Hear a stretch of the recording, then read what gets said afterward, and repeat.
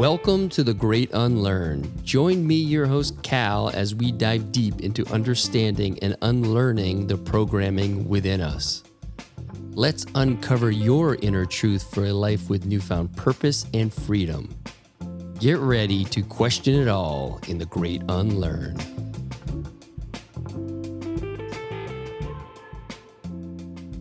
What animal was I most impacted by was the lioness. She moved with such assuredness and confidence, but when she walked, she just knew where she was going. The giraffes, definitely taught me a lot. One of the biggest things was just the taking up space. Take up space, like be yourself, voice what you feel, like listen to your heart, like speak through that. Be careful what you put out in the universe because the universe is listening. Their love of the land and the animals, like you feel that passion in their restoration of the land. And this process is important. Like I am not here to bypass it. I'm here to feel it fully. I didn't want to do the retreat. And if I didn't do the retreat, I wouldn't be who I am in this moment. You can set a boundary with love. A great reminder that we all know this. It just needs to be awoken. Everything you thought was true is not really true. Only when you reach the other side will you look back and see the poetry and perfection of how the path unfolds. You don't have to know how you're going to get there or achieve it. It's the one track at a time. That aliveness. It's like, what can you offer for yourself to feel alive? Like, what is really our meaning here other than experiencing life? So today is a special day for me. I think it will be for you all too, because you get to share this really life-changing experience with so many people. And it's my intention for this podcast was being able to share the medicine that y'all brought back from South Africa with everybody. For the men listening, so they understand what's available to them and to their partners. And for the women more specifically, I think what each of you are going to share is really going to resonate and really take them out of how they've been programmed to think. I think you've all had these experiences that you overrode that programming. You trusted something deep inside you that maybe for the first time in your life in this particular case. And I think that's so powerful when we say yes. When we say yes to what we feel in our heart, in our body, and not what we try to logically understand. And as I was sharing with Peyton yesterday, already, I'm so grateful to be able to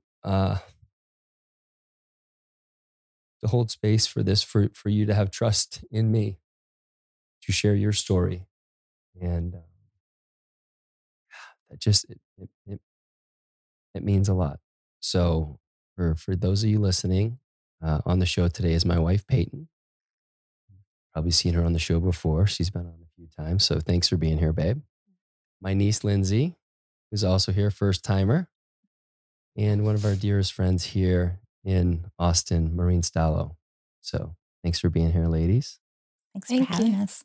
Thank you. We'll do the best we can so you can figure out whose voices are what, but just hang with us. The importance here is the message and the medicine. So don't get caught up in who's speaking this time. Just receive. I would love to just start off with, how did this trip happen in the time of COVID, where there were some hoops you have to jump through to travel anywhere, let alone South Africa, where there's the South African variant and all that. So feel free, maybe Peyton, you start with like, how did this trip come to be? Do you want to start with how our connection to Boyd came to be?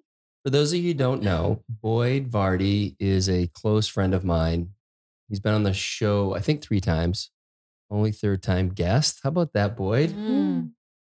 Today I'm actually wearing, for those of you who are just listening, I'm wearing my Londolozi, what'd you call it? Like a guide? Ranger shirt. Ranger shirt. Uniform. You look very official. You do. Yes. I am here to just guide the tracking here. So 2 years ago, probably about the time this episode is going to come out, it's July of 2019. I felt the call to go to South Africa and join in a men's retreat with 5 other men that I didn't know, but I'd heard Boyd on a podcast. And much like each of you had your own calling, I need to be in this man's space. There's some medicine here for me. I don't know exactly what it is, but what I got on the podcast was blowing my mind. And I said yes to going there. Since then, Boyd and I have developed a really close relationship to the point where a year ago he came, did a fireside chat with all our friends here in Austin. And then we were fortunate enough to have him come to Austin for actually it turned out to be the snowpocalypse. So he got snowed in with us, which was amazing. He was here for a week, was only going to be here for a few days. And in that time, we're like, Boyd, what if you took up a residency here in, like a writer or an artist? He's like, dude, I'll totally do that. So he came back for 3 weeks. And it was during this 3-week period. Now, you got to understand, for those listening, Boyd is a special human. He's a lion tracker by trade. He's also a life coach. I don't love the term, but he's a coach, a guide. He's also a medicine man. He's a bit of a shaman. He's so much kind of wrapped into one. And he's also a little boy, which we got to really see play out here when he was with us. But he had such an impact on my entire family. So this is not just about me. My kids would not really want someone staying with us for a month. They loved him and love him. And to the point where I'm going to be going with 2 of my boys to spend some time in South Africa sometime in the next year, which is, my boys are really excited about that, as am I. So that's a little bit of context for who Boyd is and how he's truly become a part of our family. So thank you, Peyton, for that. Yeah, it's a great prompt. Well, and I love just how mid-podcast, listening to him, you felt the call, stopped listening, booked the trip, came and told me about it later. And I think that's what we all experienced in some form or fashion. And I love that it started with you answering the call that you had. But I remember the first time I met Boyd when he was at our home a year ago at the fireside chat. I'm saying, oh, the family should come out and visit. And immediately I was like, yeah, on the outside voice. And on the inside, I was terrified. What does that look like? There's wild animals. Are they going to kill my kids? Like all the things kind of came through and I was afraid. Fast forward a year, Boyd's here visiting. We're having coffee. Cal and I are in the process of creating a very special place here in Austin to retreat to. And Boyd and I were talking about it and I was picking his brain and getting some inspiration. And all of a sudden I said, Boyd, I need to go to Londolozi in South Africa and for some inspiration and to do a site visit, which is like what you go and do prior to bringing a group of people somewhere. And so I wanted inspiration and maybe wanted to bring a group to Londolozi at some point. So other people can come and heal and retreat. And so, yeah, that's what I'm doing. Okay, I'm going to do a site visit. Okay, how's June? Boom, we set the date. Done. I didn't even talk to you. And then about 30 minutes later, my dear friend Maureen came in to see actually one of Boyd's bracelets that inspired us to create something that we're in the midst of working together on. And so she was literally coming because Boyd can't take it off to see a bracelet that he had on his wrist. I'm like, okay, Boyd's here. Come see the bracelet and then we'll get a workout in and catch up. So I'm going to hand it over to Maureen because Maureen comes in after Boyd and I decided I'm going to South Africa for a site visit. Well, and you were so, I think you had some real joy in your spontaneity that you were like, I told Cal, like, I'm just going to go. I'm just going to go. I'm going to do a site visit. I'm just going to go. And I was like, awesome. And then we started working out. And I think even during the workout, I said, there's just something so inspiring that, Cal was able to mid-podcast, like just do that. And just, he has the freedom, he has the time, he has the support in your family. Like, I mean, that is just awesome. And so that really was rattling around in my head after the workout and after I came home. And I was like, wait a minute. I have that freedom. I want to go to South Africa. Oh my gosh. And so I text Peyton and I was like, hey, if you need any help on your site visit, I'm available. And so then the conversation, and she's like, really? Are you being serious? I'm like, yeah, I'm serious. And then I was like, and by the way, what's a site visit? I had no idea what I was helping, but I was in, and I was like, this is awesome. But then an interesting thing happened. And I think for a lot of women, this is how it happens sometimes, is that my husband was away. And so I didn't get to experience and share that, this transformational, like, I'm doing this. So I started talking myself out of it. And I'm like, I can't do that. Like, I don't want to give up that week's worth of time before Sawyer goes to college. And, it's going to be too expensive. And, there's no way that I can do that. And so I talked myself out of it in between, the time we talked about it and the kind of like the planning process. And then when Ted came home, we're sitting outside and I was like, this really cool thing happened. And, Peyton's going to go to South Africa. And I said I would go and that I wanted to go. And then I realized I couldn't do that. And he looked at me like dead in the eyes and was like, oh, you're so doing that. And I was like, what? Oh my gosh. Like, of course he said that. I mean, of course he was supportive and wanted me to share in the experience. But that moment of letting the doubt creep in and the I'm not worthy, it's not a good thing as a mother to be away from your children that long. Like all of those things, it almost knocked me off the course. So that was pretty powerful. And then later in our conversations, I said, Peyton, if this doesn't happen where I am right now and just being able to say yes to the experience and having Ted 100% behind me saying, yes, you need to do this, go for it. That was enough for me. Like, I mean, I had gained so much just in that tiny little piece, a tenth of what I would later experience. That was pretty significant. That's beautiful. Thank you. That's such a beautiful share. And just to really land it for people, I know Ted really well. And something I posted recently about being your beloved's biggest fan. And if there's anyone who's his beloved's biggest fan, it's Ted. And so I told Peyton that, she had shared that you had a little bit of tension around going and, Ted wasn't home. And I go, that's not a question. Right. Like he is whatever, no price too much for you to have that experience. And so I've loved to be a part of this transformation that you've been going through and just to see him light up talking about how inspired he is by the work that you've been doing on yourself. And thank you. Yeah. So Lyndsay, how did you end up in this group?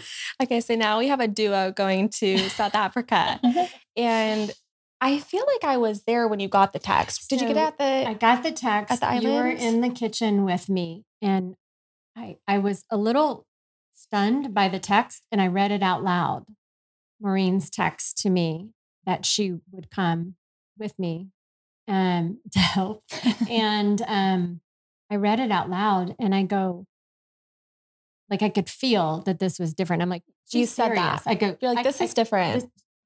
She's serious. She really wants to go. And then all of a sudden Lyndsay goes, well, I want to go. So I don't know what came in you, but as I said it out loud, you sitting there, something sparked in me. So, yeah. I feel like Boyd was walking by as you were reading that too. And he was like, this one, I was like, permission. And so I was like, yes. But it was such an easy yes. And I just don't know. And I want to just for everybody so they're clear. So Lyndsay lives here in Austin. spends a lot of time with us. So she spent a ton of time in Boyd's energy. So she knows Boyd really well as well. So it wasn't kind of out of the blue. Yeah. And there was a moment, maybe like the day before or 2 days before, where I was sitting outside in one of the lounge chairs and he was taking a break from work and he came over and I was like, you know what? I'm just like really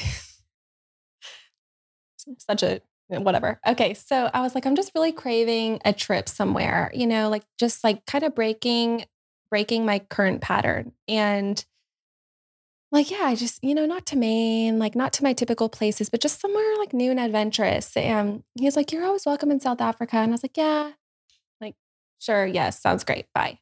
Like thought gone. And so then when that happened, I was like, well, Peyton's going, Maureen's going. I love them. I trust them. I trust Boyd. Like it wasn't even like a thought because it was a feeling for me. So that's such an incredible feeling to have where there was literally no feelings involved. Like no, like what if? It was just a simple yes. And I'm going. And then it just started unfolding. And similar to Maureen, it's like I started feeling like I was already in the work of the ceremony too, because I hold a lot of fear. I have in the past. And my dog is a huge part of my life. And that was like, I didn't really have a whole lot of feelings about leaving him. So that was huge for me.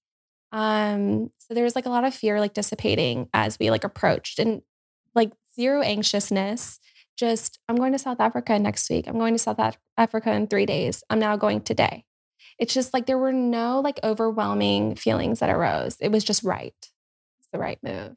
Yeah. And you're not an international traveler. You've been to Mexico There's that too. once or twice with us, and it's like a 2-hour flight. Yeah, maybe 2 hours to Cabo. And then I was like, well, if I'm going to go somewhere, might as well go 25 hours away.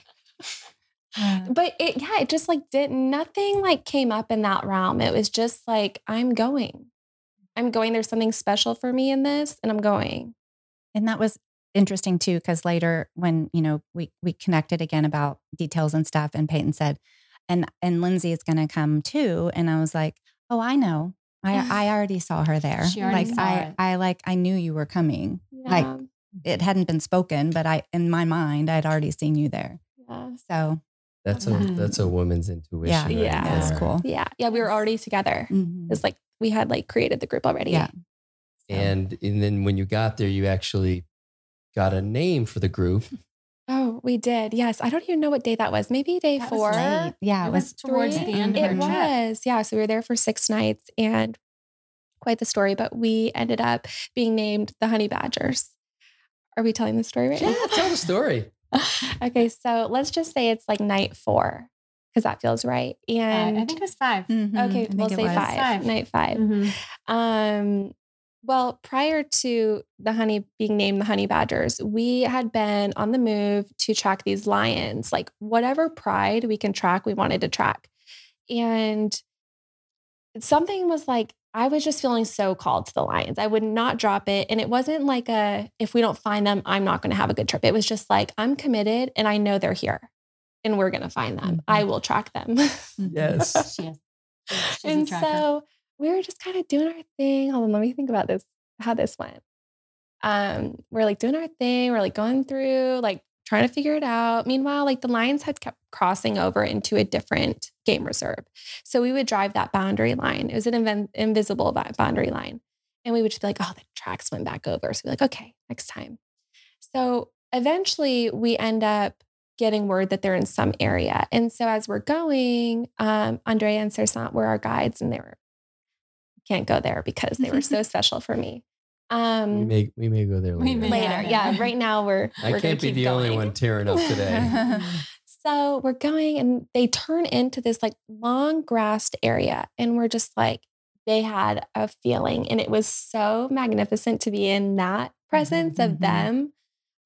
Just knowing. And they pull in and because there were no tracks. There were no tracks going into that. In the tall grass, which oftentimes like lions, especially during the day, they said they're napping. And so you just will not see them if they're in the tall grass. Nope, you don't see them. That's why you don't go for a jog. Yeah. Yeah. Out in the bush. They were just you like, don't see them. They're in this area. And we're like, okay, going. And all of a sudden I pull into the long grass and here they are. 5, like one pride, just 5 male lions and 1 lioness. And we were like, oh my gosh, we're here. Like we found them. And they were snuggling. They were oh snuggling. gosh, how The do we two put brothers. Oh my God. They were all snuggling, going like going like each other. this. just the pot. I mean, how do we put a photo in the show notes? We'll figure it out. Yeah. So Yes. You'll figure it out. You're good at that. yeah. So anywho, we're like just literally sitting, doing absolutely nothing, but like taking in all of their power and all of their magnificence. And so it was just like a wonderful hour of just staring. And so eventually we like hit the road, right? We're like, let's go home. It's like getting dark, yada, yada. And so a few things happened in between them, but let's just say we're on our way home and Andrea starts freaking out at a skunk. Well, these 3 American girls were like, this is a skunk.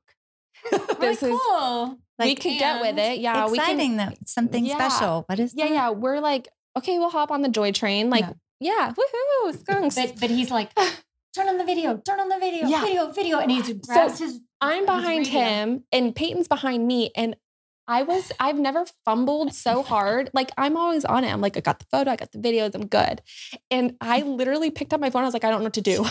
Press that button. Yeah. And so I started videoing and soon we realized after they like were stuttering over and over, they couldn't even spit it out. It was so exciting that it was 3 honey badgers and they're so incredibly rare to come across. And not only did we come across those 3, but one was like heading for us, like wanted to get in the car with us. Mm-hmm. They're incredibly dangerous. We soon realized also We didn't know they this. could take out They look anything. like skunks for us. We're like, oh, Yeah. hi, you're so cute. In like the size of a normal size skunk or Yeah. bigger. Yeah. Oh. And it is coming over to us. And he was like, keep videoing. And everyone's yelling at me to video. And I'm like, I got it. It's on. I hit record, I think. And then Lindsay's like, wait, are they dangerous? I did in the Like, video. They look so cute. And they're like, it looks like it's about to crawl in the Yeah, I was Jeep just with like- us. You know, which we're like, oh. And Lindsay's like, wait, is that dangerous? Yeah. And he's like, oh my God, with this cute accent. Oh yeah. Just so over the moon. And so that happens. Y'all chip in too. Like this is just my experience with it. And so it starts to go away, yada, yada. And we like kind of trail them a little bit and it goes back in the bush and then it comes out again at us. And we're like, what is happening? Like this rare species is not only in our presence, but like wants to be in it, is like coming towards us 2 different times. So we went to a fire later that night and Bronwyn, right? Bronwyn named us the honey badgers because there were 3 of them and there were 3 of us. And it was so rare. Even like Andrea was like walkie-talkie talking. One of the owners, and he's like, couldn't even speak. He's like, 3 honey badgers. We got 3 honey badgers. And the man responded, he's like, Andrea, you're drunk. So we're all like, He's wow. I'm not drunk. I got video. Yeah, he's like, I got a video to prove it. I was like, it's 3 minutes. We got this. I think Let's that the other part that brought us so much joy was that, I mean, it was cool that we were seeing this honey badger and that it was rare and that, you know, apparently part of their lure is that they're fearless. And so that was another reason that, you know, we got this nickname that we were the 3 honey badgers because we were fearless and we were there and we were experiencing it. But for me personally, and I think for y'all too, the joy came in watching Andrea and Sir Sant. And they couldn't believe it. They were high-fiving. They were giggling like little boys. Like they could not believe that they were seeing the 3 honey badgers. And so then that's when it clicked in for me that like, wow, this is super cool and rare. We just saw Pride of Lion and that was awesome. But for some reason, the skunk is really important, you know?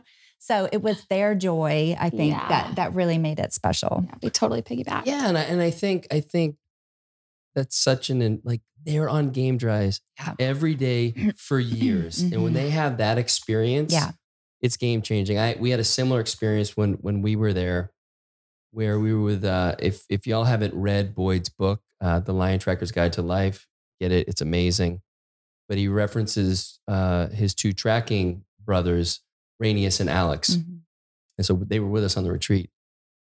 And they've been together for 20 years.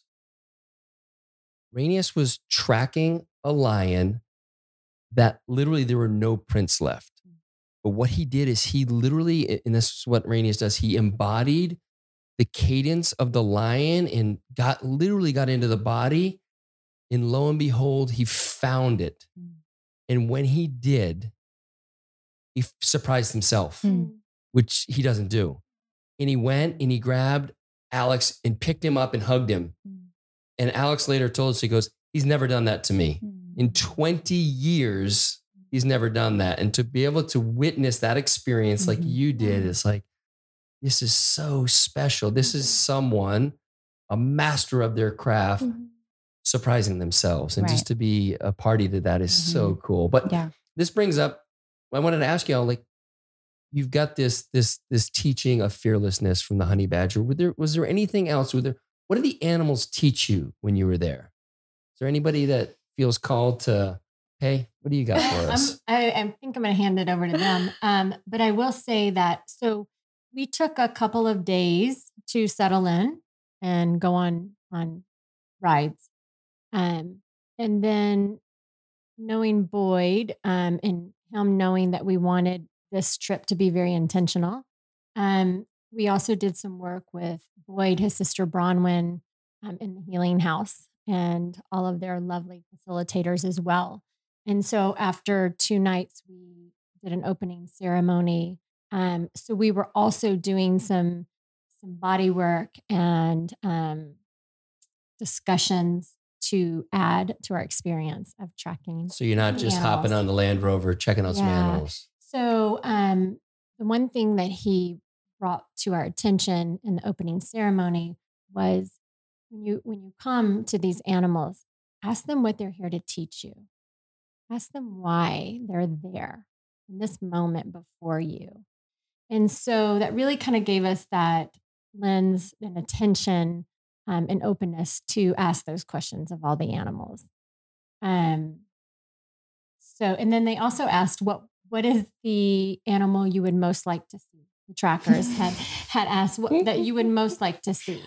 And like for me, the elephant was it for me, the matriarch. I love the mother consciousness that the elephants have from what I had read about. And I wanted to be in their presence and feel that. Now, what animal was I most impacted by was the lioness. But each one came to give me different messages. What was it about the lioness that spoke to you? She moved with such assuredness and confidence, and then would come and be very playful and flirty. But when she walked, she just knew where she was going. She just went. It was just this, I guess the first word that comes to me is this assuredness. And you could feel her presence and beauty and just and tender, all of it. And I think resonate. Well, I'll let you share your experience. So, like that, she hit me to my core. So how do you intend on bringing that medicine back here for you? That was when Boyd and Bronwyn asked us, what do we want to bring back with us? Mine was the assuredness and confidence and finding my way. And that's what I received from Lioness that day. Well, you're only home 3-ish days now. And I personally have witnessed that. So are you feeling like you're stepping into that? I'm feeling more comfortable speaking my needs, desires, and not feeling bad about having them. That's a good one for all of us. Thank you for sharing that. Lynds, were there any that spoke to you, anything in particular? Yes. Ooh. A couple. All right. So as I had said earlier, my greatest desire was to come across the lions. And it was a knowing. I'm like, there's something about these animals similar to you with the elephants, is that there's something about a lion that I just knew would take my breath away and teach me so much. And so that was mine. However, life had different plans. So we go out on I feel like it was our very first morning. Mm-hmm. We go out and about 6 a.m. Well, 5:30 a.m. wake up call. We got our coffee delivered. It was the best thing ever. By the way, you're not. No. If you go to Londolozi, they take great care of you. Yeah, you are loved on through and through. And so we'll get more into that. But coffee delivered. We wake up, we get ready, we go out at 6 a.m. And so, but even before the sun's rising, like it's probably 6:20, 6:30 that the sun rises. They're in their winter. So we're out and about. We're just going, we're kind of like just waking up too. We're like, okay, we're cozied up. We've got our hot water bottle and we're just out and about. We're like, I was the scanner. I realized that I was like tracker number 2. So we had Andrea and then we had Zerzant and then me, I had us covered. She was the spotter. I mean, seriously, she spotted probably the first big 3 animals that we saw. Yeah. And so fun. So I was in the 3rd row, which was up high to begin with. And we're out and about and I'm like, oh, a giraffe. And I was saying it to myself. I was like, that's a giraffe. But no, are there giraffes here? Like I was in disbelief. And so I was like, don't say anything. And I'm like, what the heck? I swear I'm seeing a giraffe. So I was like, excuse me, I think there's a giraffe over there. And so he's like, oh yeah, that's a giraffe. And so we go over and I'm like, oh, interesting. So we take it in, yada, yada. And then we go back to camp and we're just like resting for like 30 minutes. I grab the binoculars and where you're staying on the reserve, like you are amongst all the animals, like the lions can walk up to your place. The hyenas can come to your place. Like the elephants are right out back. And so I picked up the binoculars and I was looking out back, like amongst the pool. And I swear I see a giraffe. And it was like the furthest horizon. Like there's like the horizon, and then the furthest away. And I'm like, gosh, I know my eyesight's good, but that's far. And sure enough, it was like I saw the long neck and then I wouldn't see the long neck. So I'm like, it's not a tree because what's happening is it's going down to eat. So confirmed. And then before we went, so about 45 minutes later, I'm like, I'm going to see if I still see it. And I was going to scan and it was like, it's like in the movies when they're like doing something and all of a sudden the person's right there. I was like, oh my God, it's closer. So we get in the car and I'm like, okay, I got some serious giraffe medicine coming my way because it's literally like there, here. You can't really ignore it at this point. And so we go out. This is when we came across, oh my gosh. Yes. We go out to the car and I'm like, y'all, there are lots of giraffes happening over there.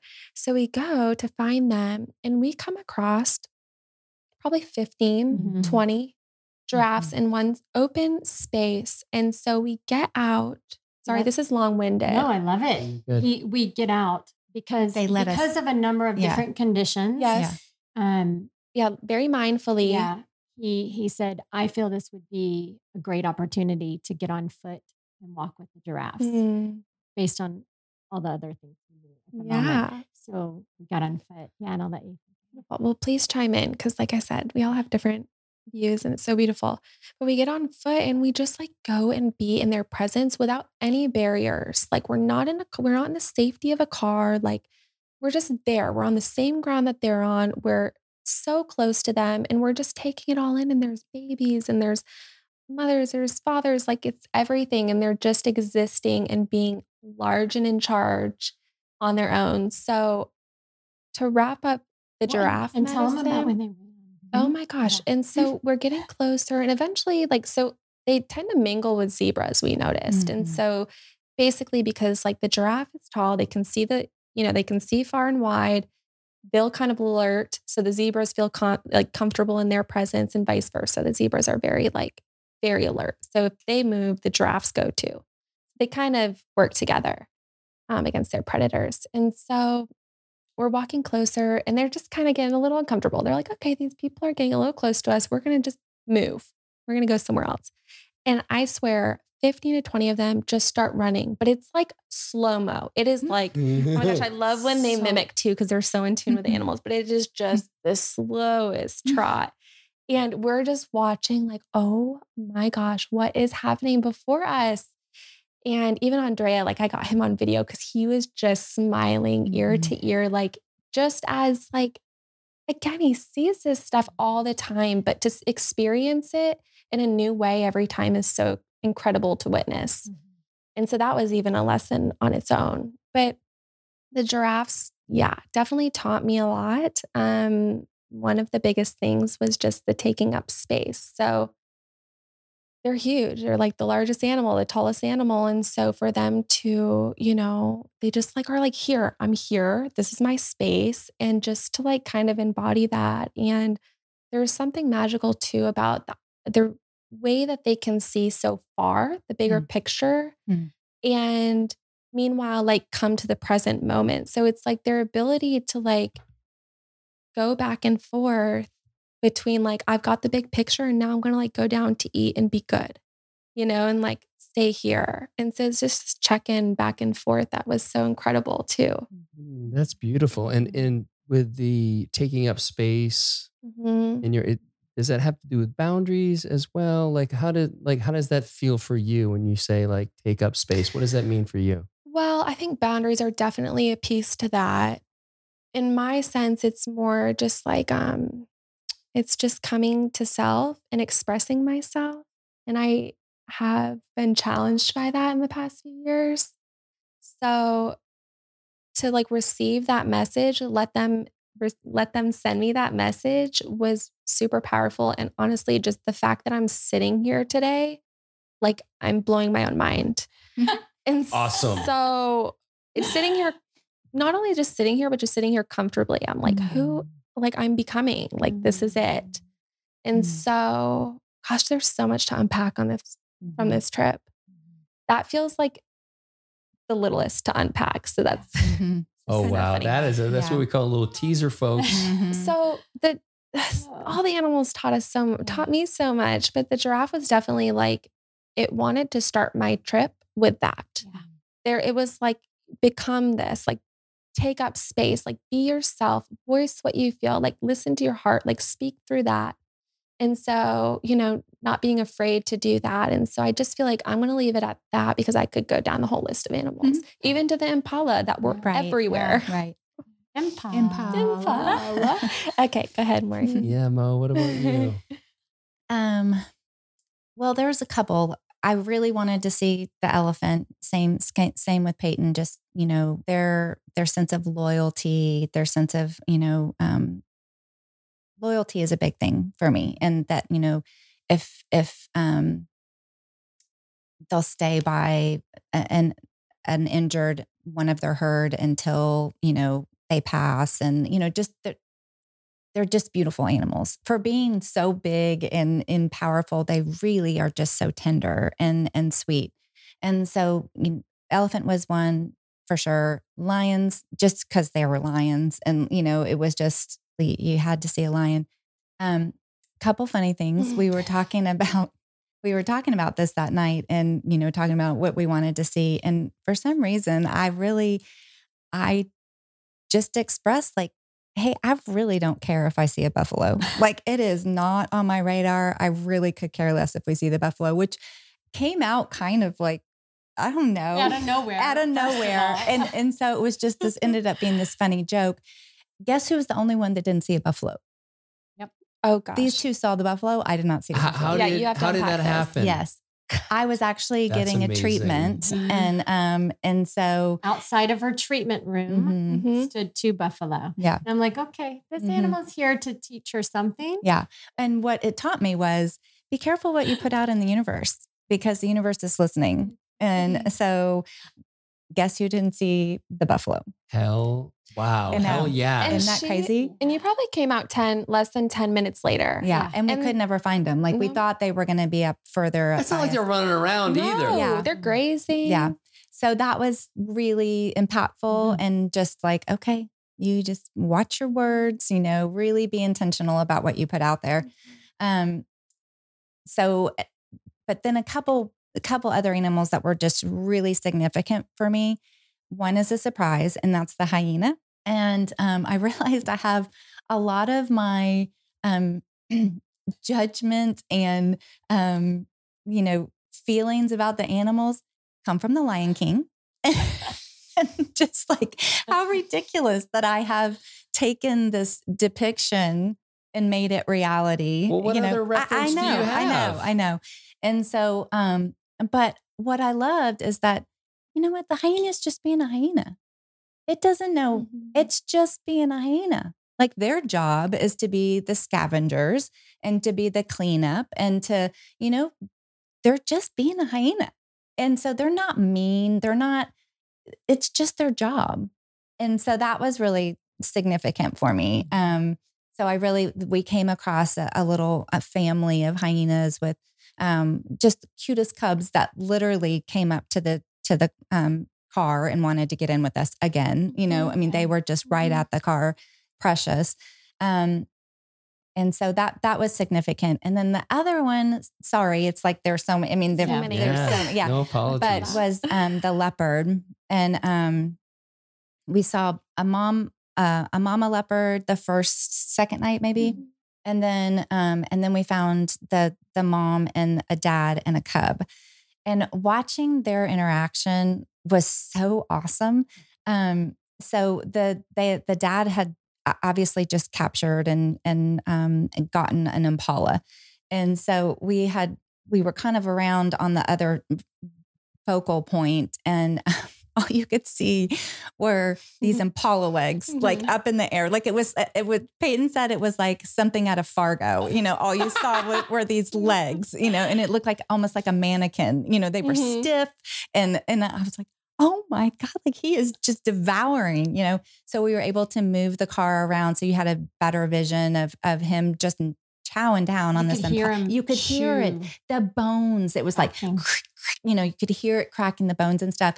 But the cub was hilarious because he would kind of try to maneuver out on the limb and then like try to stick his paw down, and he would stick his paw down and get a little too close. And the dad was like, and he was like, oh, and then he would retreat, and then he'd try a different direction. And then he was like trying to lick just a little bit. And every time the dad would just like, he would put him in his place and it's like, it's not your time yet.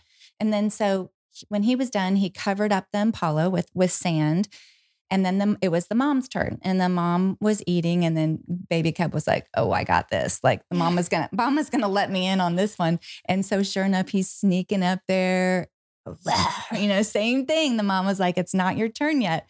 And so that was just, I don't know, just to get to witness all of that was just really cool. Really, really cool. So, I think my biggest takeaway, was like, what do you put out in the universe? Like, really be careful because it's listening. So that was my biggest takeaway, but surprised about the hyena, and then just really loved watching the leopards. So I love the little part about the leopard too. We're coming in on the Jeep, and the mom's watching the cub, and the cub goes and climbs the tree, which was really cool to see because it's like learning, right? And it gets up, and then all of a sudden it's mom, Jeep, and cub, and I got a little nervous, like, is mom gonna come? Yeah. But mom just trusted. Mom trusted her cub. Like, that cub knows what to do. You got this, buddy. And that was really cool to see. Yeah, it was. She was so poised and watching, like, got this, buddy. Yeah. Good. And having two children who just graduated high school, Maureen and I, our oldest just graduated. For me, it was that reminder, like, got this. The universe has them. Yeah. Your hyena story really resonates with me. When I was there, we were in this practice, kind of set into a meditation. And I forget exactly how it got prompted, but it was like, what's the first animal that comes to mind? And for me, it was hyena. Like, son of a bitch. Right. Like, I didn't want it to be the hyena, but that's what came.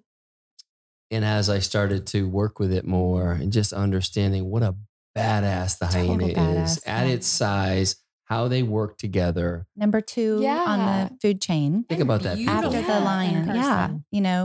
And their coat, they are beautiful. The coat was way more just, I don't know. I imagine it to be scruffy or something, but it was really beautiful. And the architecture of their den. The architecture. Like, look how beautiful they styled their den. The front door was gorgeous. Like, Architectural Digest needs to come look at this. Like, it really was. Yeah, it was so pretty. So anyway, that just blew me away. So same, you know, like, I'm like, why am I so drawn to the hyena? You know, wanting it to be something else, but I really was moved by them.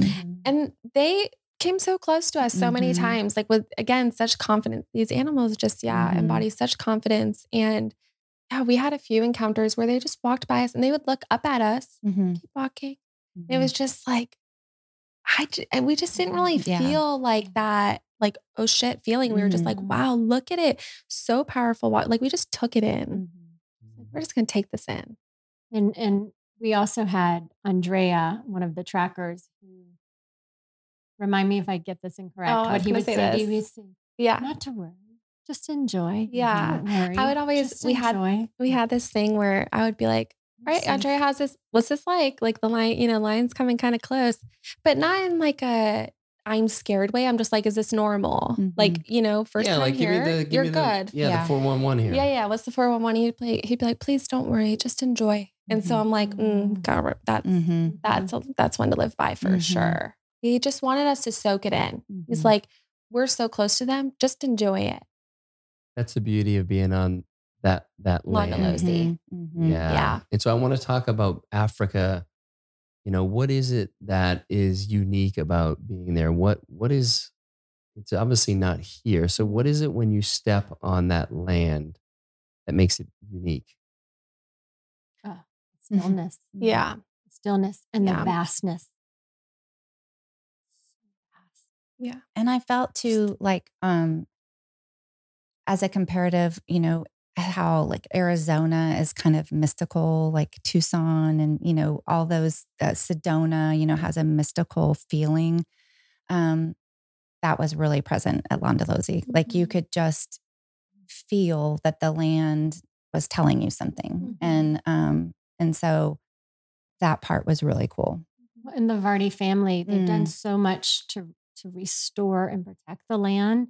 You feel that. You feel like the love and effort they've put into it to protect these beautiful animals, to protect this ancient way of life. So, with their love of the land and the animals, like you feel that passion in their restoration of the land. Yeah. And I, in Boyd's book, he talks about it, but the whole intention when they were trying to figure out, when his dad and his uncle were trying to figure out what to do with the land, because it was inherited by, when their father passed away and they didn't know what to do with it. And everybody told them to sell it.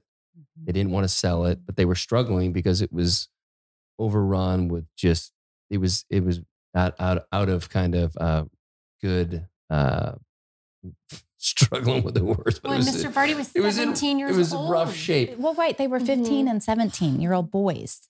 Yeah. And so what they did, a guy came in, he said, you need to partner with the land. So we don't need to do anything except what does the land want in all these different areas and just support that. And it sounds like you feel all of that. Like you're there, you're welcome there. Doesn't feel like your world. For me, it didn't feel like my world. It felt like I was stepping into their world, even though it's our world. And I think maybe that's part of the shift when you really feel connected to all, is you feel like it's your world too. But when I was there, I definitely felt that they've done such an amazing job, the animals, of being who they are and accepting us being there, that you get to witness them in their natural state. That's what came up for me too. Sorry. But when you were saying like it was definitely the stillness, a lot of that. And just what you were kind of saying is like having that respect for their land and just watching them move throughout, and like the trust that they had, the safety that they felt, the security, like you kind of become one with them in that sense, where it's like, I understand it like not feeling like your land, because you're not going for a walk down the road unless the Land Cruiser is following you.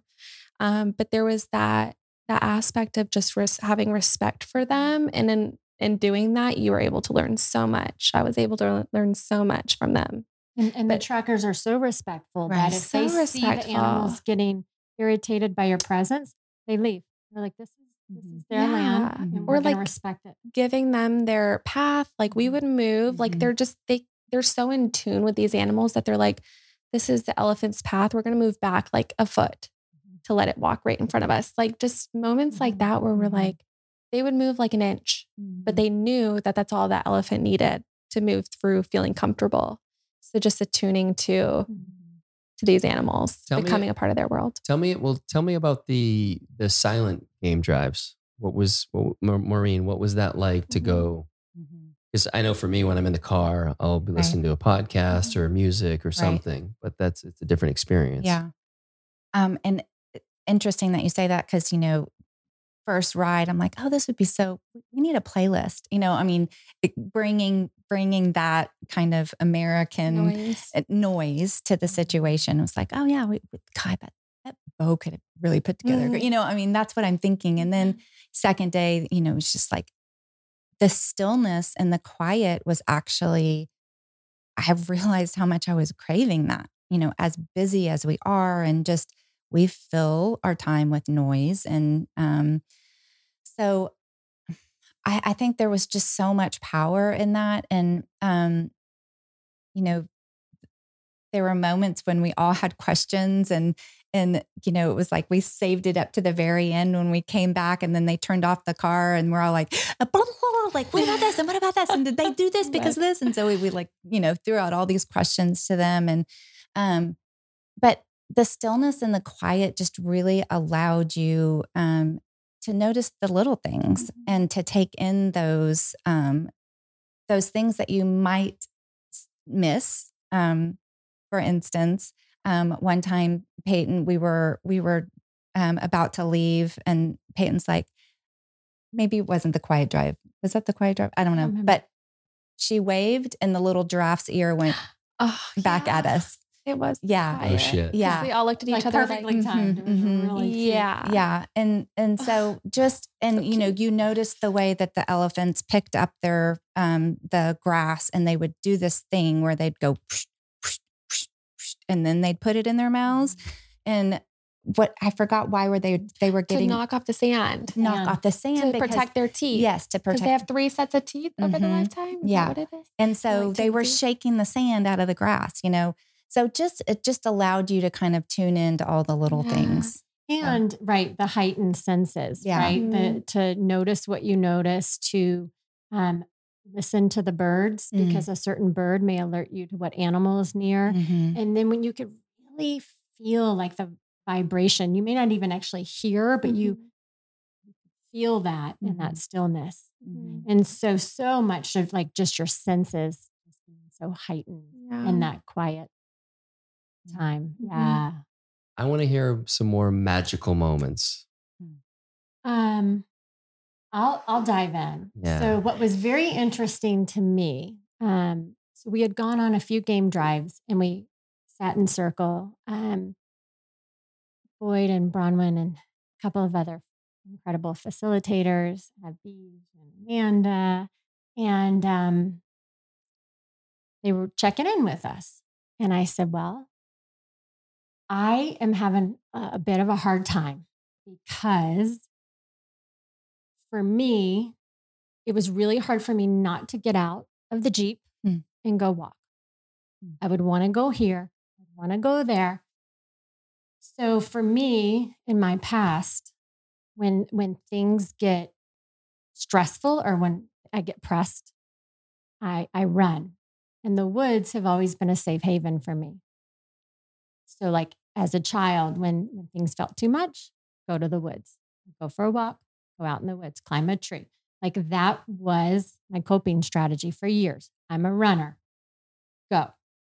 And all of a sudden, what used to be safe for me is not safe. Talk about a pattern interrupt. So I'm like, shit, now what do? I can't just go. Like I can't run. Like this is not safe. So I was feeling this, like this, like I'm wanting to go out and go here and I can't. I'm wanting to go run and process or do whatever and I can't. And I had to sit with it. And Bronwyn gave me a mantra. She said, sit with it, sit with it. So all those feelings as they're arising, I just want you to sit with it. So for me, that was huge. And I felt that immediately. So this is kind of what I dove into. And one day we had an opportunity to track with Boyd. And we're on foot, which is, it changes the game. When you're out of the Jeep, which the animals know is safe, and you're on foot, changes the ball game, apparently. You're back in the food chain. Yes. And so we're on foot. We have Boyd and Andrea and Sersant. And Boyd says, do not run. If you run, I cannot help you. And I'm just like, oh, geez. Like if I run, I cannot help myself. I can't sit with it. I can't process what I'm feeling. Like, yeah. So that was huge for me. Huge. How can even yesterday, something came up and I was back home and I wanted just to go. I'm going to go here. I'm going to go be outside. And I stopped myself. Just sit with it, sit with it, sit with it, talk it out, process, don't run. So for me, that was probably the biggest lesson that the land at Londolozi had to teach me. Beautiful. Damn it. Oh, my coping strategies are just shot right now. You're like, I had that one locked in. That was so good. I was so good at that one. And wow, I'm almost 47 years old. And what a gift. Awesome. How about you, Lynds? What just That like question for me. yeah, no, What's like coming this, up? what like a magical, like something where you're just like, you had these ideas about what a trip to South Africa would be, and it's never what you think because you have no context for it. So you're there and you're just like blown away by something. Was it just a magic that happened, unfolded in front of you, and you were able to be with it? Well, as I said earlier, my theme was to take up space, and to take up space means being myself, which I have suppressed for a long time. Who knows how long, really? Like, could be my whole life. But it's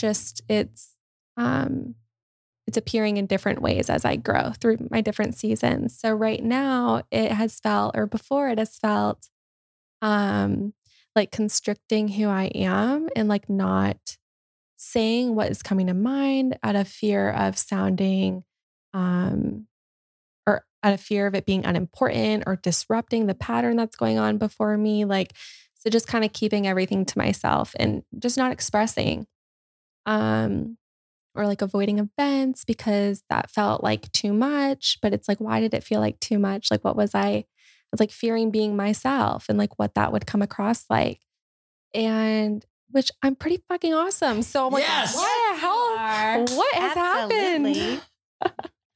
So, stepping into this because it feels right. And so gosh, that's such a loaded question. I'm like, go wherever you want with it. So because that was a theme for me, and an intention that I had set was just like to like find my footing and like be there fully, express myself fully, like step into my potential and like all of that. And I'm on my journey right now too. So I am like, this is part of what's in my stars right now for me is like stepping into this. And this process is important. Like I am not here to bypass it. I'm here to feel it fully. And so the sit with it, the end of the sit with it quote says, okay, I'll read it. I brought it. Yeah, because that's what just came to mind to me. Nice. Yeah. The last line. Sit with it. Sit with it. Sit with it. Sit with it. Even though you want to run, even when it's heavy and difficult, even though you're not quite sure of the way through, healing happens by feeling. So that's where I am right now. So it, to be there and have that intention was such a big deal for me because I don't just make intentions. Like I don't say what I think people will want me to say. I actually just won't say anything at all. So to create that intention for myself was like, I was ready to take that on and to dive into like the parts of me that were feeling stuck to like move through that. And so we did a few different modalities, like Peyton had said, with body work. And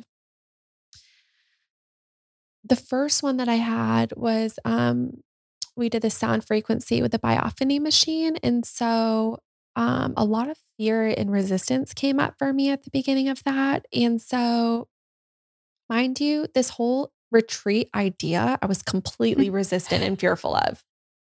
The retreat part of it, Yes. not the game drives. So No, I feel like this is created like a important. mini retreat for us. It Yeah, is. And then, yeah. so again, at lunch, something just came out of your mouth, kind of like About the cold plunge?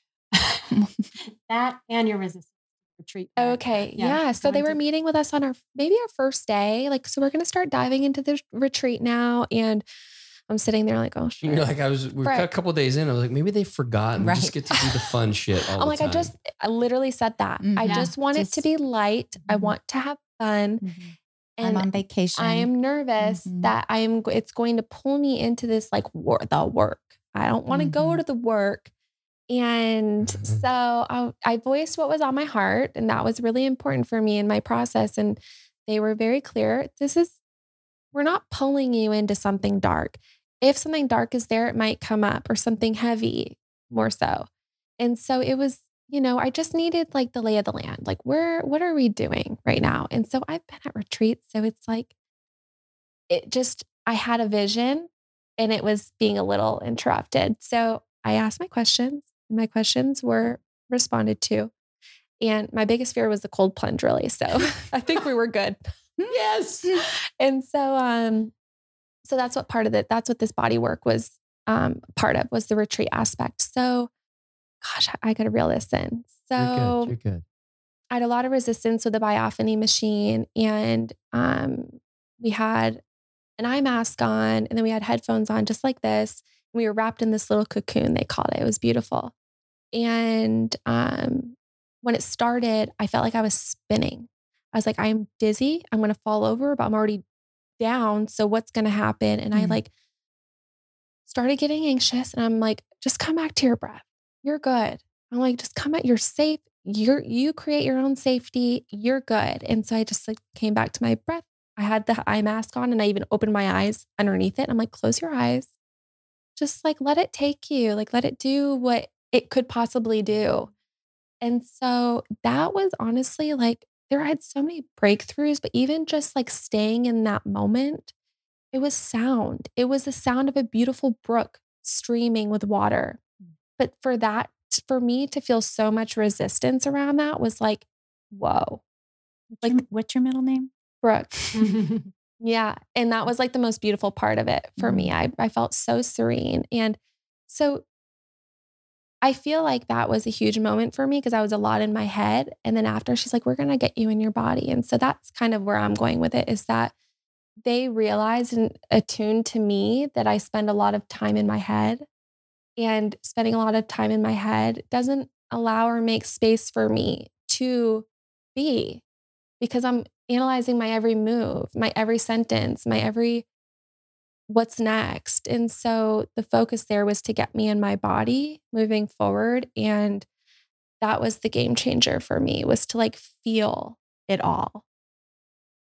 It's so much deeper, but then moving forward, it's like we had our silent drives, and we we're out and about, and it's just like to be able to like use those modalities to open us up and to feel everything so much more deeply, which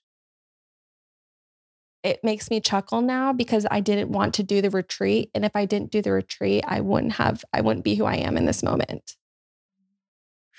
There's so much more. It's so hard to Talk about feeling in your body. Do you mind sharing what happened when the elephant came, when you were sitting on the top row of the Jeep, and the elephant, we were on a silent drive? Oh, yeah, it was wild. So that was after our opening ceremony, because we were all kind of like, okay, we set our intentions. That was quite emotional to like speak that into existence. So we head out on our very first silent drive, because we had 2 days of just sinking in, is what they like to say. And so we head out on our silent drive. We're like 45 seconds out, like very soon. And was that our first elephant encounter? I don't think so. It wasn't? No. Yeah. Okay, we saw them the day before. We did. Or that morning. Okay. Yeah. So we're heading out and there's an elephant. I think it's like a bull male. Do they call them bulls? Elephant? I think so. It's a male elephant. And so, just really taking up his space and he's over there in the bush. So we just park on the road. And then as he's starting to come over, we're like, oh, we're kind of in his path. We're going to back up on the ridge a little bit. And it comes over and I'm on the third row. Like, again, there's no one behind me. So it's like, it's just me. And it comes over and it's walking and it turns its head to us and it goes, oh, and it like flares its ears out. And my whole body, like I had the most intense visceral reaction where I saw what I saw and I felt what I felt and I turned around and I had the biggest ugly cry face. It was like it released something from me. It was like, what more do you need? Look at me taking up space. It was like, look at this. And so I cried the whole trip. Yeah.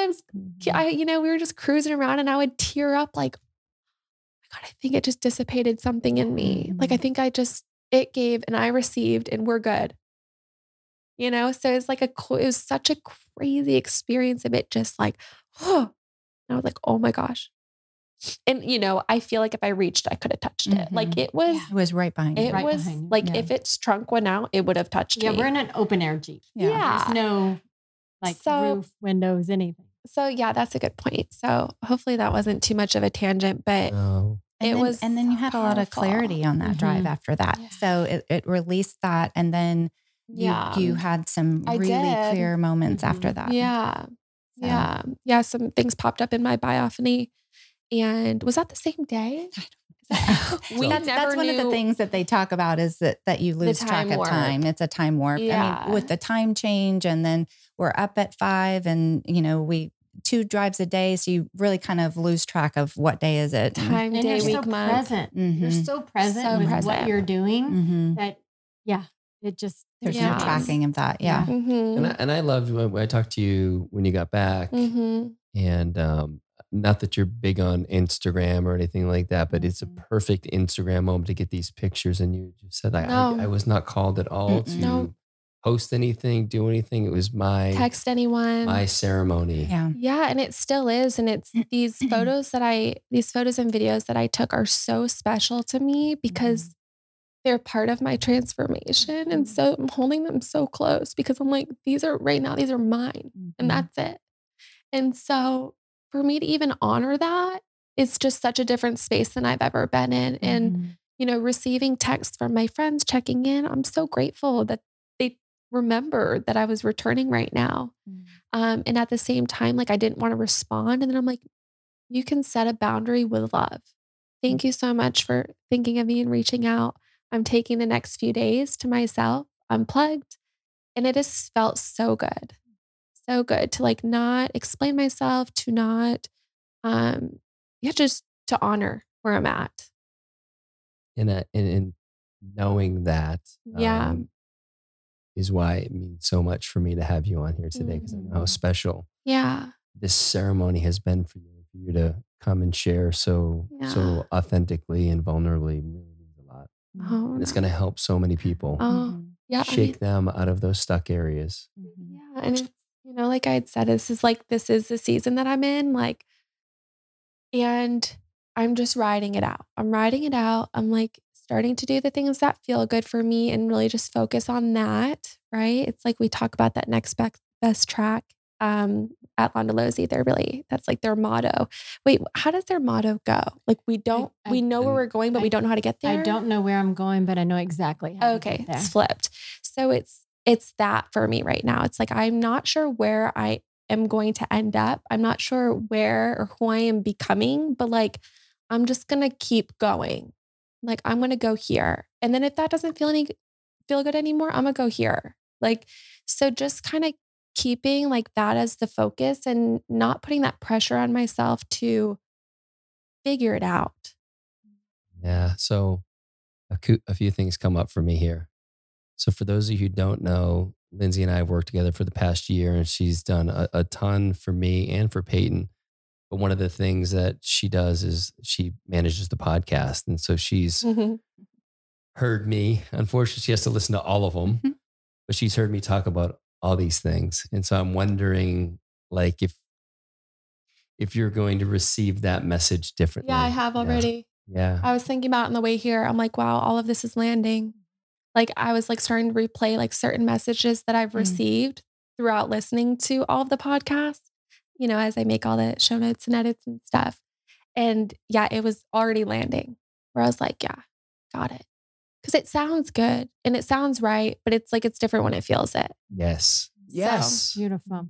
Exactly. But I've had the same experience. Yeah. I love that you just brought that up because I literally thought about that today where I was like, all of that is landing. And like, I'm just so excited for what's to come because I'm like, the more like now my work moving forward with you is just, it's just going to be such a game changer because I'm like, got it. Yes. Got and it. in what we were sharing, you know, Lyndsay and I had an amazing conversation. Was it Friday? I guess it was Friday. So a couple days ago. Yeah. I Not that wasn't here that's yesterday. important, but, and you know, there was some tension around, am I going to be able to take everything I learned at Londolozi back? And for anyone who's had a transformational experience like that, and I know a handful of my listeners have been on plant medicine journeys. It's a very similar type of experience where you have all this awareness and you have all these experiences and just all this knowing come in. You want to journal about it so you don't forget it. Mm. But what ends up happening is now when you listen to podcasts, right, or mine, or you're reading a book, they start to fall into these really simple categories. And so instead of being 20, 25 different ideas that all sound great, you see this common thread and you pick it all up and you integrate it and it all makes perfect sense. And there's no like, because we read these books and they're helpful. And then when we have an experience like you just had, the ceremony that you're still in, they have such a different impact on you. And then you just, like you said, it's such a flow and there's no tension. I just speak from my own experience. I'd read all these books. I'm like, I'm not really fucking remembering anything. Yeah. I know I don't have great retention, but dude, like some of it. And then as I started to actually have experiences, that cemented it in my being. And so now I just speak about my own experience and it happens to coincide with some of the things that people write in books and people talk about in podcasts. But that's it. When we had that conversation, I think you really received that. And that's, I think, such a great reminder that we all know this. It just needs to be awoken. Yeah. Yes. And that's, you've been in this process for a while. And then I feel like the ceremony of Londolozi, just from where I sit, put you into this period, which Boyd calls in his Beck change cycle, the meltdown. Yeah. And you're in this place and it's not like a psychotic break meltdown, but it's like everything you thought was true is not really true. And it can be terrifying on some level and it can be disheartening and it can be like, well, what am I if all these things I believed aren't true? Yeah.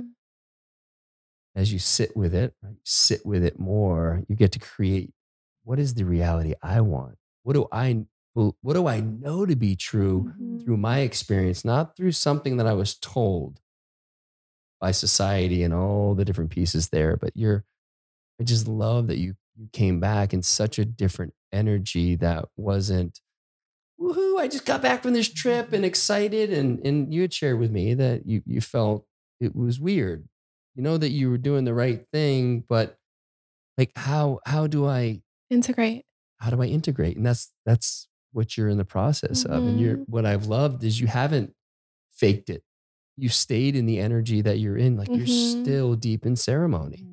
And my hope when I asked for the three of you to come on, and then when we had our conversation, Lyndsay, was that this was going to help that integration for you to be able to speak it. Yeah. Because there's an importance in putting it out there and really working it out. That just, for me as a podcast host, it's really helped me through my own personal work because I've had to get really clear about what I'm trying to say, what I'm trying to feel. And I don't always get it right, but it's like a deep practice of getting really clear about me. And so I'm hoping that today is opening that up for you.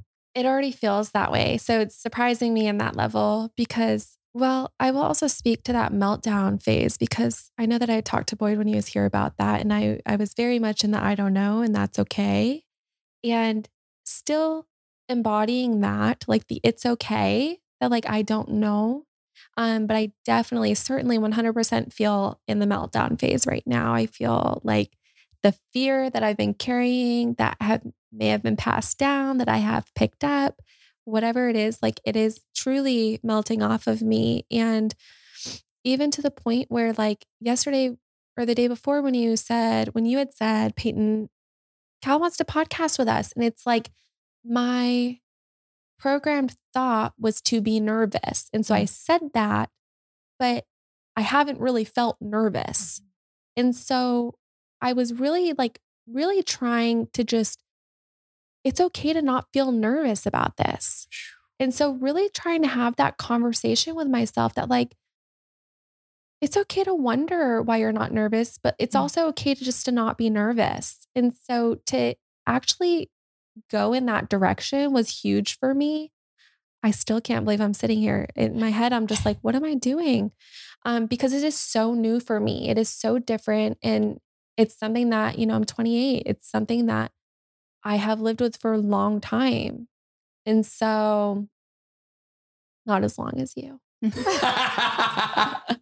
but to me, a long time. So yeah, that was to answer, to like kind of piggyback on your meltdown phase. I'm like, I'm in it. And I'm going to view it as something that's like really exciting, because I'm like, how exciting that I get to witness myself in that way. Like take myself out of it and just be like, girlfriend, look at you go.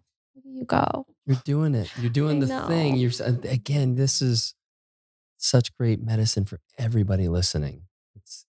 I'm so grateful that you're sharing so openly because I know that it's very personal. Yeah.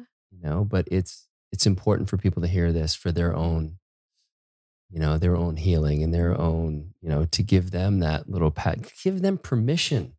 Like this is what's on the other side. Yes. Yeah, for sure. And Mo. Yeah. I need some magic from you. I know you got plenty of magic. I have so much magic. So much. It's hard to. We're just a bunch of witches. Yeah, it's hard to put it, into words. But I am gonna piggyback off what you just said in terms of being on the other side, because that was something that was really significant to me. We did a little tarot card.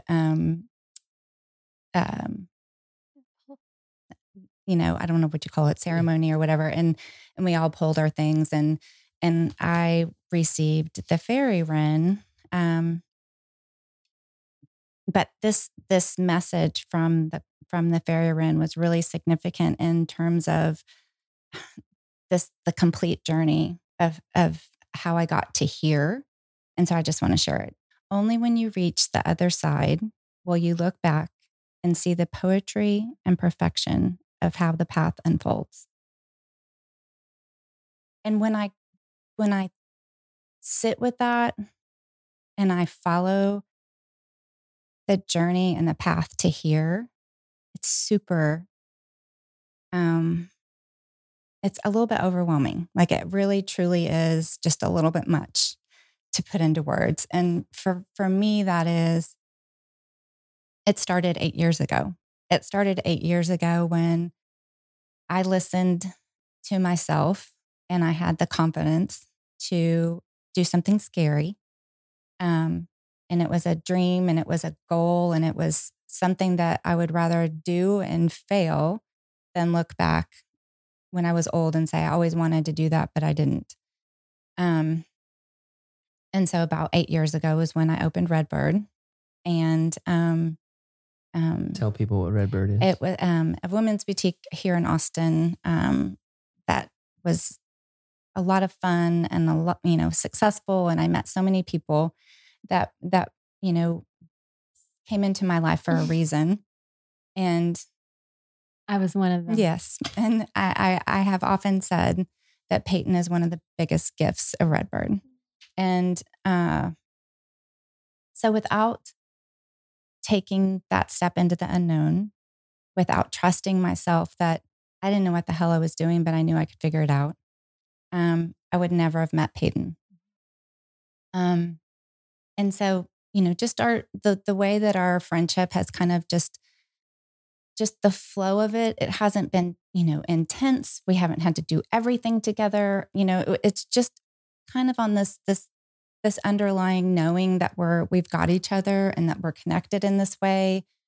And so just really a beautiful in that. So not only was I able to tune into myself and really feel from the center that, yes, this is what I want to do. This is, I can do this. Fast forward 7 years, I was also able to tune into, I'm done with this. I don't need this anymore. This isn't serving me. I want to be with my family. I don't want to be stuck up here during COVID when my family's home together. I want to be there. So to have the confidence to say, this has served me in the way it was supposed to, and I'm done, and to walk away from that was really big. But the walking away from it gave me the time and the freedom to go to Londolozi. And so being on the other side of that experience and looking back 8 years and realizing, it was set into motion 8 years ago when I met Peyton. And so that is just so magical to me. And, I'm just really grateful to have the awareness that it was already written, and that to just be able to be in it and to take the next step, to follow the next track, to listen to myself. It's really opened up a lot of knowing about myself that I was suppressing, that I really kind of, I would always be like, that can't be. Like I didn't really see that in my mind before it happened, or all of the things that Londolozi has kind of brought to the surface for me. I'm just grateful for, and to be on that other side of that path and being able to look back, it's pretty spectacular. So that's beautiful. Yeah. And I wonder, as you go forward, is there something, like, where do you feel like there's been a shift for you since you've been home? Mm-hmm. Where, again, back to you saying yes to this trip, but not without trying to tuck yourself out of it. Mm-hmm. Have you felt that resistance melt completely away, a little bit away? Has there been anything that's happened in the last couple of days where you're just like, fuck it, I'm doing that? Or I'm not doing that? Mm-hmm. Not necessarily in that way, but really just being present with conversation and really responding based on, my center and my knowing, and kind of, helping the flow of the conversation to get the most out of it for everyone. And so just really kind of, sitting with that and letting all of that soak in has been really, really powerful. And one of the other things that it said in that message was, dream big, but don't think big, but don't think too long. And that, yeah. And that has been really significant to me, because I can overthink like a sport. Like I can make it the biggest game plan, and I'm going to win at overthinking, And so that really has landed with me, because when I overthink, that's when the anxiety and the worry and the chatter and the noise that doesn't serve anybody. So, that's another thing, is just kind of, have those big dreams. You don't have to know how you're going to get there or achieve it. It's the one track at a time. Yes. That's so beautiful. And you're just talking about when you get that response in your body, following it, and not getting caught in that. It is the chattering mind, whatever you want to call it. It serves a purpose when we need to figure some stuff out, like some math equations or whatever. But But arguably that thing needs to be turned way down Right. in us and unfortunately in our society, it's bred out of us very young, whether it's, unfortunately, parents telling their kids, don't do this, don't do that, go do this. And it goes against what their intuition is, what their gut tells them. And then certainly the school system is, memorize this. You're going to get tested on this. And it's back. There's not that curiosity. And when we get curious about what do I really want? And what do I really not want? And start to act on that. And then, as you said, you look back at that path and what it took to get you to where you are. It's like, holy shit. Yeah. Magical. Yeah. Really magical. So what do you all say to someone? Give us like a little, I want to spend just a few minutes here because I know you each have such strong emotions about the people at Londolozi. And so I want to make space for you to just shower them. And like, this is the Londolozi sales pitch. Like, this is like, by the way, if you haven't decided to go by now, you maybe will never go. But let's talk a little bit about the people. And so, Peyton, you've had a little breather over there. So let's hear what you have to say. Sometimes there are not words for feelings of the heart. And that became very apparent to me being in company with the beautiful family at Londolozi. So much. Had a moment. We were at a dinner and I just started bawling. I mean, ugly cry, snot on the sleeve. Just feeling so alive and feeling so much love and so much joy in that moment. And then having Mr. Vardy, Boyd and Bronwyn's dad, speak. He and his wife spoke like, you are right where you need to be in this moment, in this time with these people. And trusting that and the beauty in that. And in the background, it's playing one of my favorite songs. And it's just saying, I'm coming home. I'm coming home. And this experience allowed me to come home to myself and honor and respect the beauty of my journey in this moment with these people. And that beautiful divine design that you just spoke of, Maureen. I'm going to back up just a teeny bit because one day we were tracking. We were learning how to track and we were on foot tracking the elephant and they were teaching us about, think about like the prints and then how like their cadence, think about how like wide their stance would be. So how far apart the prints are and think of all these things. And we were marking each track and we went around this huge circle and we come back and I'm like, guys, look at this track. Like, what is this track? It's so beautiful. It's so interesting. And it looked like this beautiful circle. And I was fascinated by it.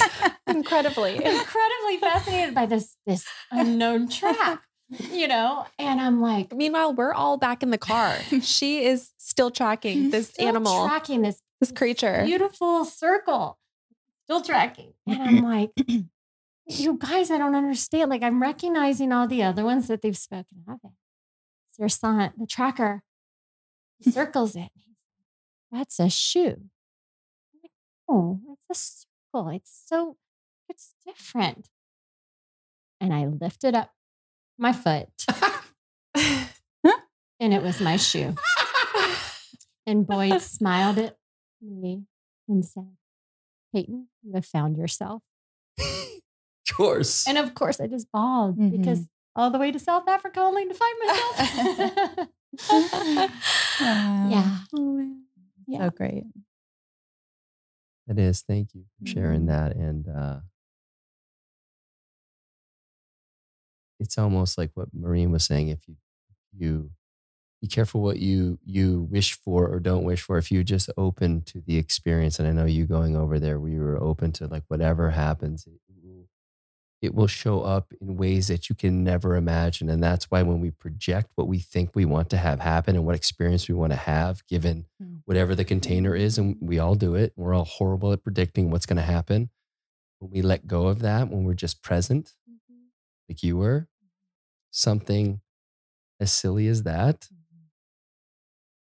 that could be the most meaningful thing, right?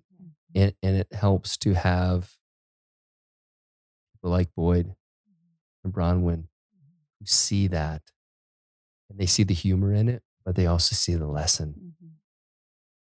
And that's, there's such a kind of a beautiful art to that. Yeah, there's no discounting that. Like that they didn't, that's insignificant. You know, that there was no discount. Like that was really a really important message. And they allowed space for that. It's teaching us at every moment if we pay attention. Yeah. The giraffe you saw, like the buffalo you didn't see. You know? Yeah. But it's so beautiful. So thanks for sharing that, babe.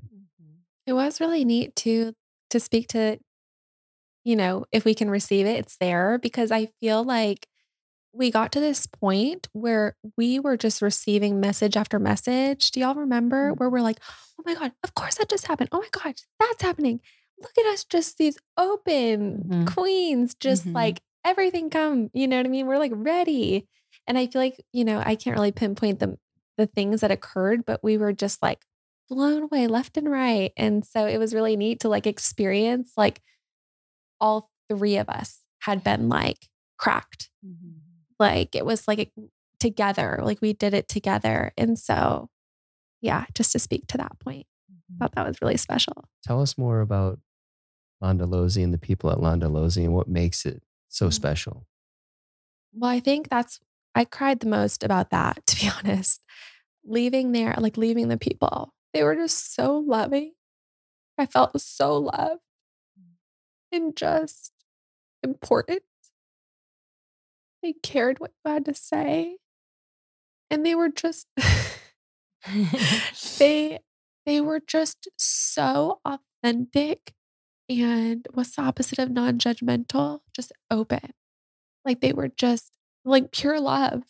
Every single one of them. It was wild to witness. And it was such the people were such a pivotal part of my experience. Like maybe the experience, because leaving, even like I have Andrea on WhatsApp now, because we're like sending each other voice messages. It's so cute. But even just like leaving Andrea and their son, like I just cried. I was so sad to leave them. We spent like 6 to 7 hours a day with them, but we just laughed. We were just so like in our joy together, like in unison. And so we would have dinners together. Like we spent such present quality time together. And so, yeah, it was the people. It was the people and the animals. It was like the food chain. It was like the people and then the animals and then the land. Like, you know, it was just, they make up Londolozi. You know, that's what sets them apart. What came to me too, as you were sharing that, and you said that we laughed together, and my good friend Adam Rowe, who is, you know, I don't know when this podcast, actually he will have already been on the podcast, but he said the sacred doesn't have to be serious. And what you shared in that moment with them was sacred. Yeah. And you were laughing. Yeah. Doesn't need to be this heavy, sacred energy. Beautiful and fun and joyful and light. It was that. It was just lightness. And I want to hear Maureen's take, and then also talk about dance. So do you want to? Oh, well, I was actually going to talk about that part, but I think to be in the presence of joy happened over and over and over again. So Sersant and Andrea, like they they love what they do beyond measure. Like there's nothing in the world that they would rather be doing than tracking and bringing people along on these experiences. And so their joy was contagious because then all of a sudden we were in this car full of joy. Vortex. Yeah. Yeah. And I also want to point out something a little sidetracky, but Lyndsay was talking about how kind and loving these people were, but you are able to receive that, and Peyton's able to receive that because that's what you give. Like, you don't just say, "Hi, how are you?" You say, "Hi, how are you? Good morning. What did you do?" Like the kindness that comes from you guys is just so. It's the catalyst. It's the thing that then all of a sudden, Kelly is in the vortex, and Trevor's in the vortex, and Mon is in the vortex, and all of a sudden it's this big vortex of love, and it's just, it starts with y'all, with us. But I'm always impressed by the way Peyton receives people, and now that I know that the way that you receive people, it's just different, and it opens up that opportunity. But my moment of appreciating the people was definitely the night that we had dinner, and then we were blessed with the Londolozi choir coming to sing for us. And it wasn't, Peyton couldn't quite handle the fact that they were just coming to sing for us. Like, she wanted to be up there singing and dancing with them. So Andrea was like, no, sit, like, sit down. She flew out of her seat. And, but there was an opportunity then at the end when they invited us up to dance with them. And I honestly have never felt pure joy like I felt while dancing with them. And that was a little bit confusing to me because I absolutely adore my children. I absolutely adore and love my husband. But the day that I had my children, there wasn't pure joy because it was tied to expectations of life. And am I going to be a good mother? And oh my God, am I going to keep these kids safe? And what if they get sick? And like all the things that happen in that moment where there was joy, but it wasn't pure because it was tied to something else. Our wedding day, like, oh my gosh, am I going to be able to be a good wife? And, forever's a long time. And, all of those things that come into your mind that knock you off that path of pure joy, that did not exist in that moment. Because all there was dancing and laughter and the vibration of the drums. And I literally, like, my heart felt like it was going to explode. Dance like nobody's watching, like that doesn't even cover it. Like, doesn't even come close to the way that we felt dancing with these people. And that was just, it wasn't a performance. Like, they were truly giving us that because they wanted to share that with us. And so it just is really emotional when you get to be in the vortex of love and of people sharing their joys.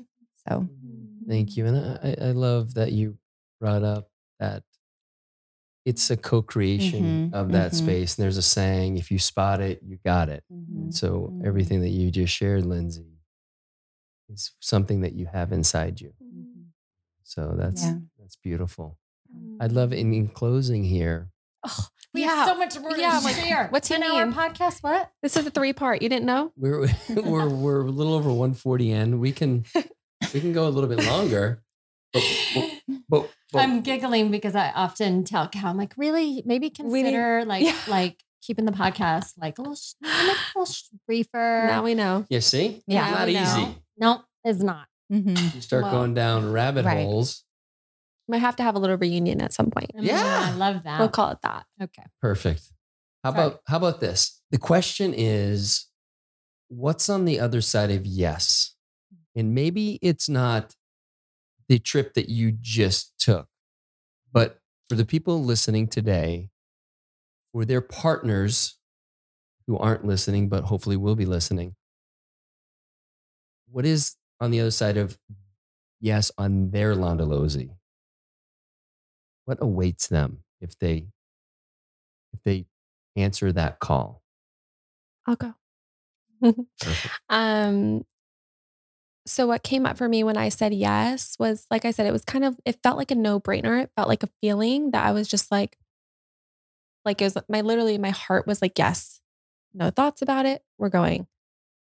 And I think what I feel like came up for me was possibility. And I'm realizing that with like each major shift in my life that I've experienced, it's been whether it's like me leaving a job that was like just wasn't feeling good anymore for me, jumping into my doula work. It's like it was the possibility in those moments where I just said yes and open to what could be possible for me was the game changer. And just being the Londolozi, like typically I just could imagine myself being like, that's really far away. I've never left the country. Like, and I have actually felt that way before where I'm like, I've thought about traveling internationally and it's brought up fear and resistance. But this time it was the possibility of like, how could this serve in my process right now? And so to answer your question, I think it's understanding that there's possibility in every thing that we do and allowing that to come through for us. So that was kind of my yes to Londolozi was like, what could be possible for me and being open to that. Hence like the retreat, the resistance, and like what could be possible. Like I kind of kept coming back to that. That's beautiful. And I think kind of tied in with that is stop like that, just resist from trying to project what you want the outcome to be. And I think that's, you each went in with like, I know we're going to be held by this family in this space and whatever is going to happen is going to unfold. Yeah. And so just trusting, as Maureen said, that the universe, it's got a plan, you know? And so just trusting in that whatever is unfolding is meant to be. Yeah. Maureen or Pay? What came up for me when you asked that was what's on the other side of yes for somebody else? The unknown. And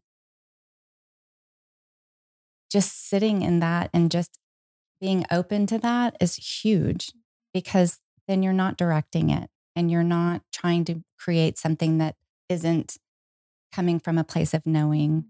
You are going into the unknown, and there's example after example after example that on our trip came up, and we had the complete honor of listening to Andrea's story. And, that was a huge part of his story, was that his family left in the Mozambique in the middle of the night for the unknown,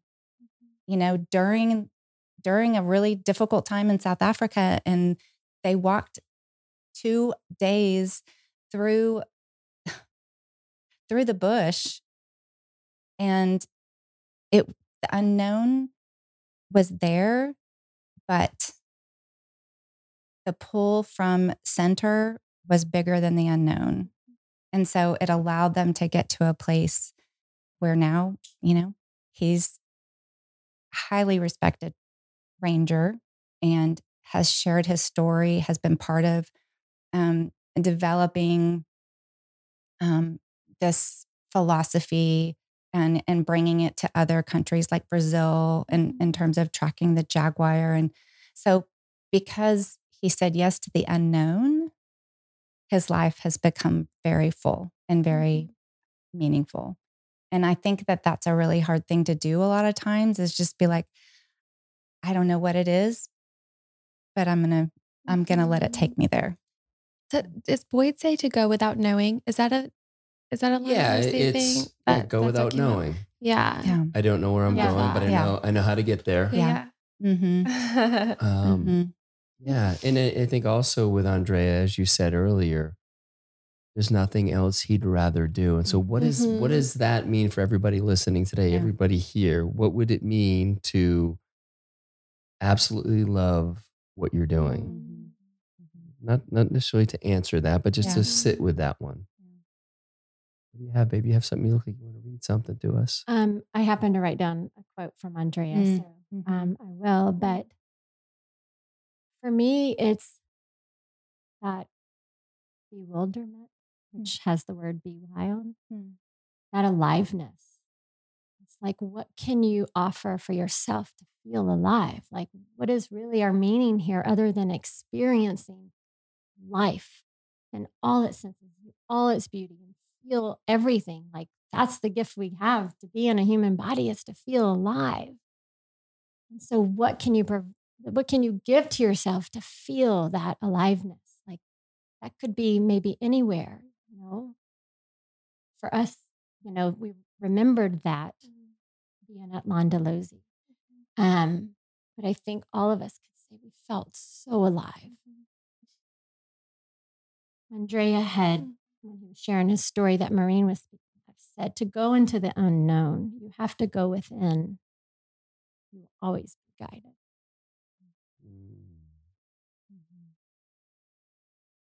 Is there anything else in closing that you wanted to share, another story or a shout out or anything? I just want to give you the space to, if there's anything that feels like it was unsaid, besides I understand that there's a lot that was unsaid, but anything particular? I mean, I feel like we didn't get to talk very much about Bronwyn and BG and Amanda, and, they were part of our healing house experience. Like, feel free. Well, I mean,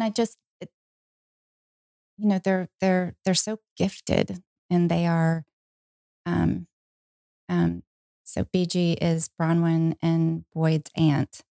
And so, gosh, that's just a really powerful family. Potent, yes. Just like, oh my gosh, that runs deep and runs through them like nothing. So that was just a really, I felt honored to be, with Bronwyn and BG, and just such gifted and insightful and visionary women. And beautiful ladies at the healing house who offered massages. And Shan, so just being around that was just a gift. And, it turns out that there was this weird connection, not weird.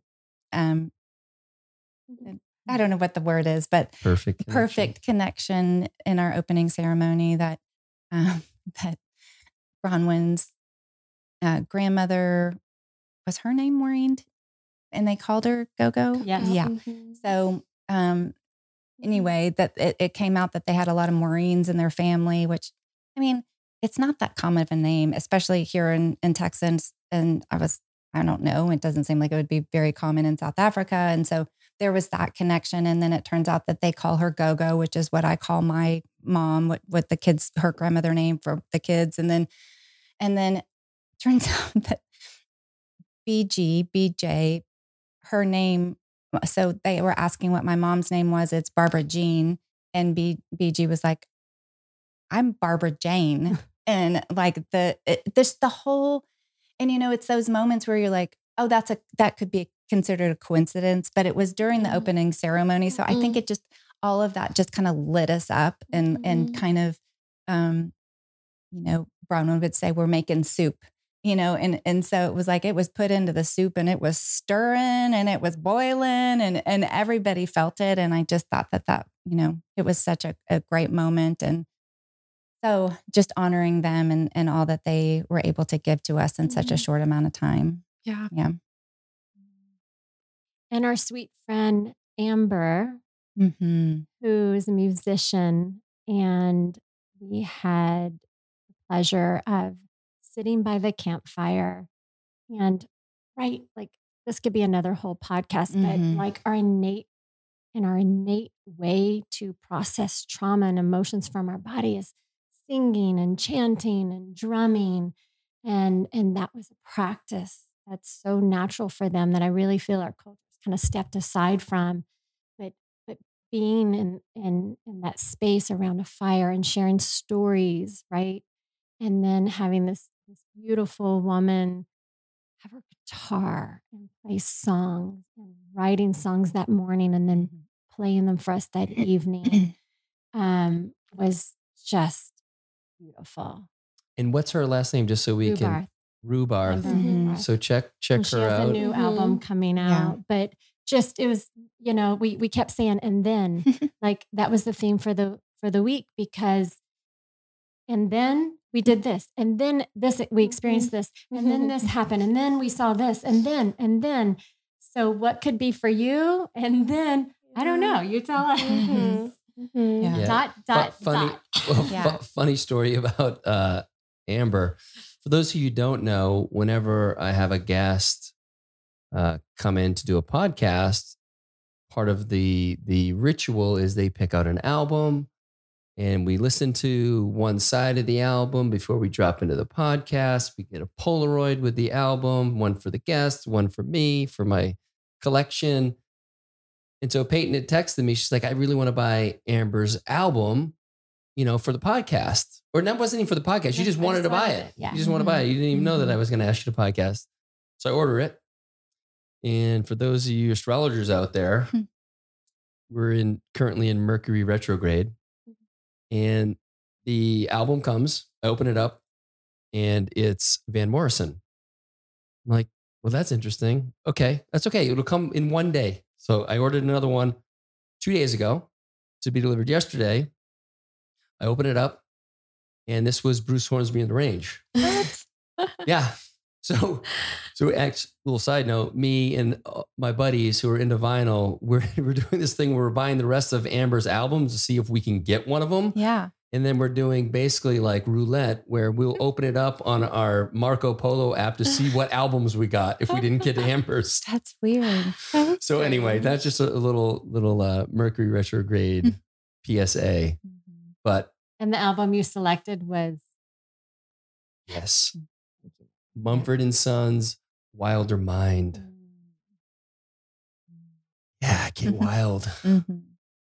Anything else, ladies? Anything else you need to get off your chest? To you, doing what you do, making these connections, right? Opening doors, bridges. And I loved that too, that you were with us. And when we were at dinner at the Vardy house, you were honored and toasted, and you were the connector for all of us. And so your spontaneity and your ability to say, I'm doing this, allowed all of us to say, I want to do that too. Thank you so much for being here. Thank you. Here's to the honey badgers. Yeah. Honey badgers out. You've been listening to The Great Unlearn. For more information, check out the show notes or head over to thegreatunlearn.com for additional episodes and information regarding events, retreats, and the TGU store. If you like what you heard today, please click subscribe and share this with friends who might enjoy our platform. Don't forget to leave that 5-star rating and review, as it really helps us spread the love and unlearning. You can find me on Instagram at cal.callahan and on YouTube under The Great Unlearn. Thanks for listening to The Great Unlearn, and we'll talk soon. No different. Only different in your mind. You must unlearn what you have learned.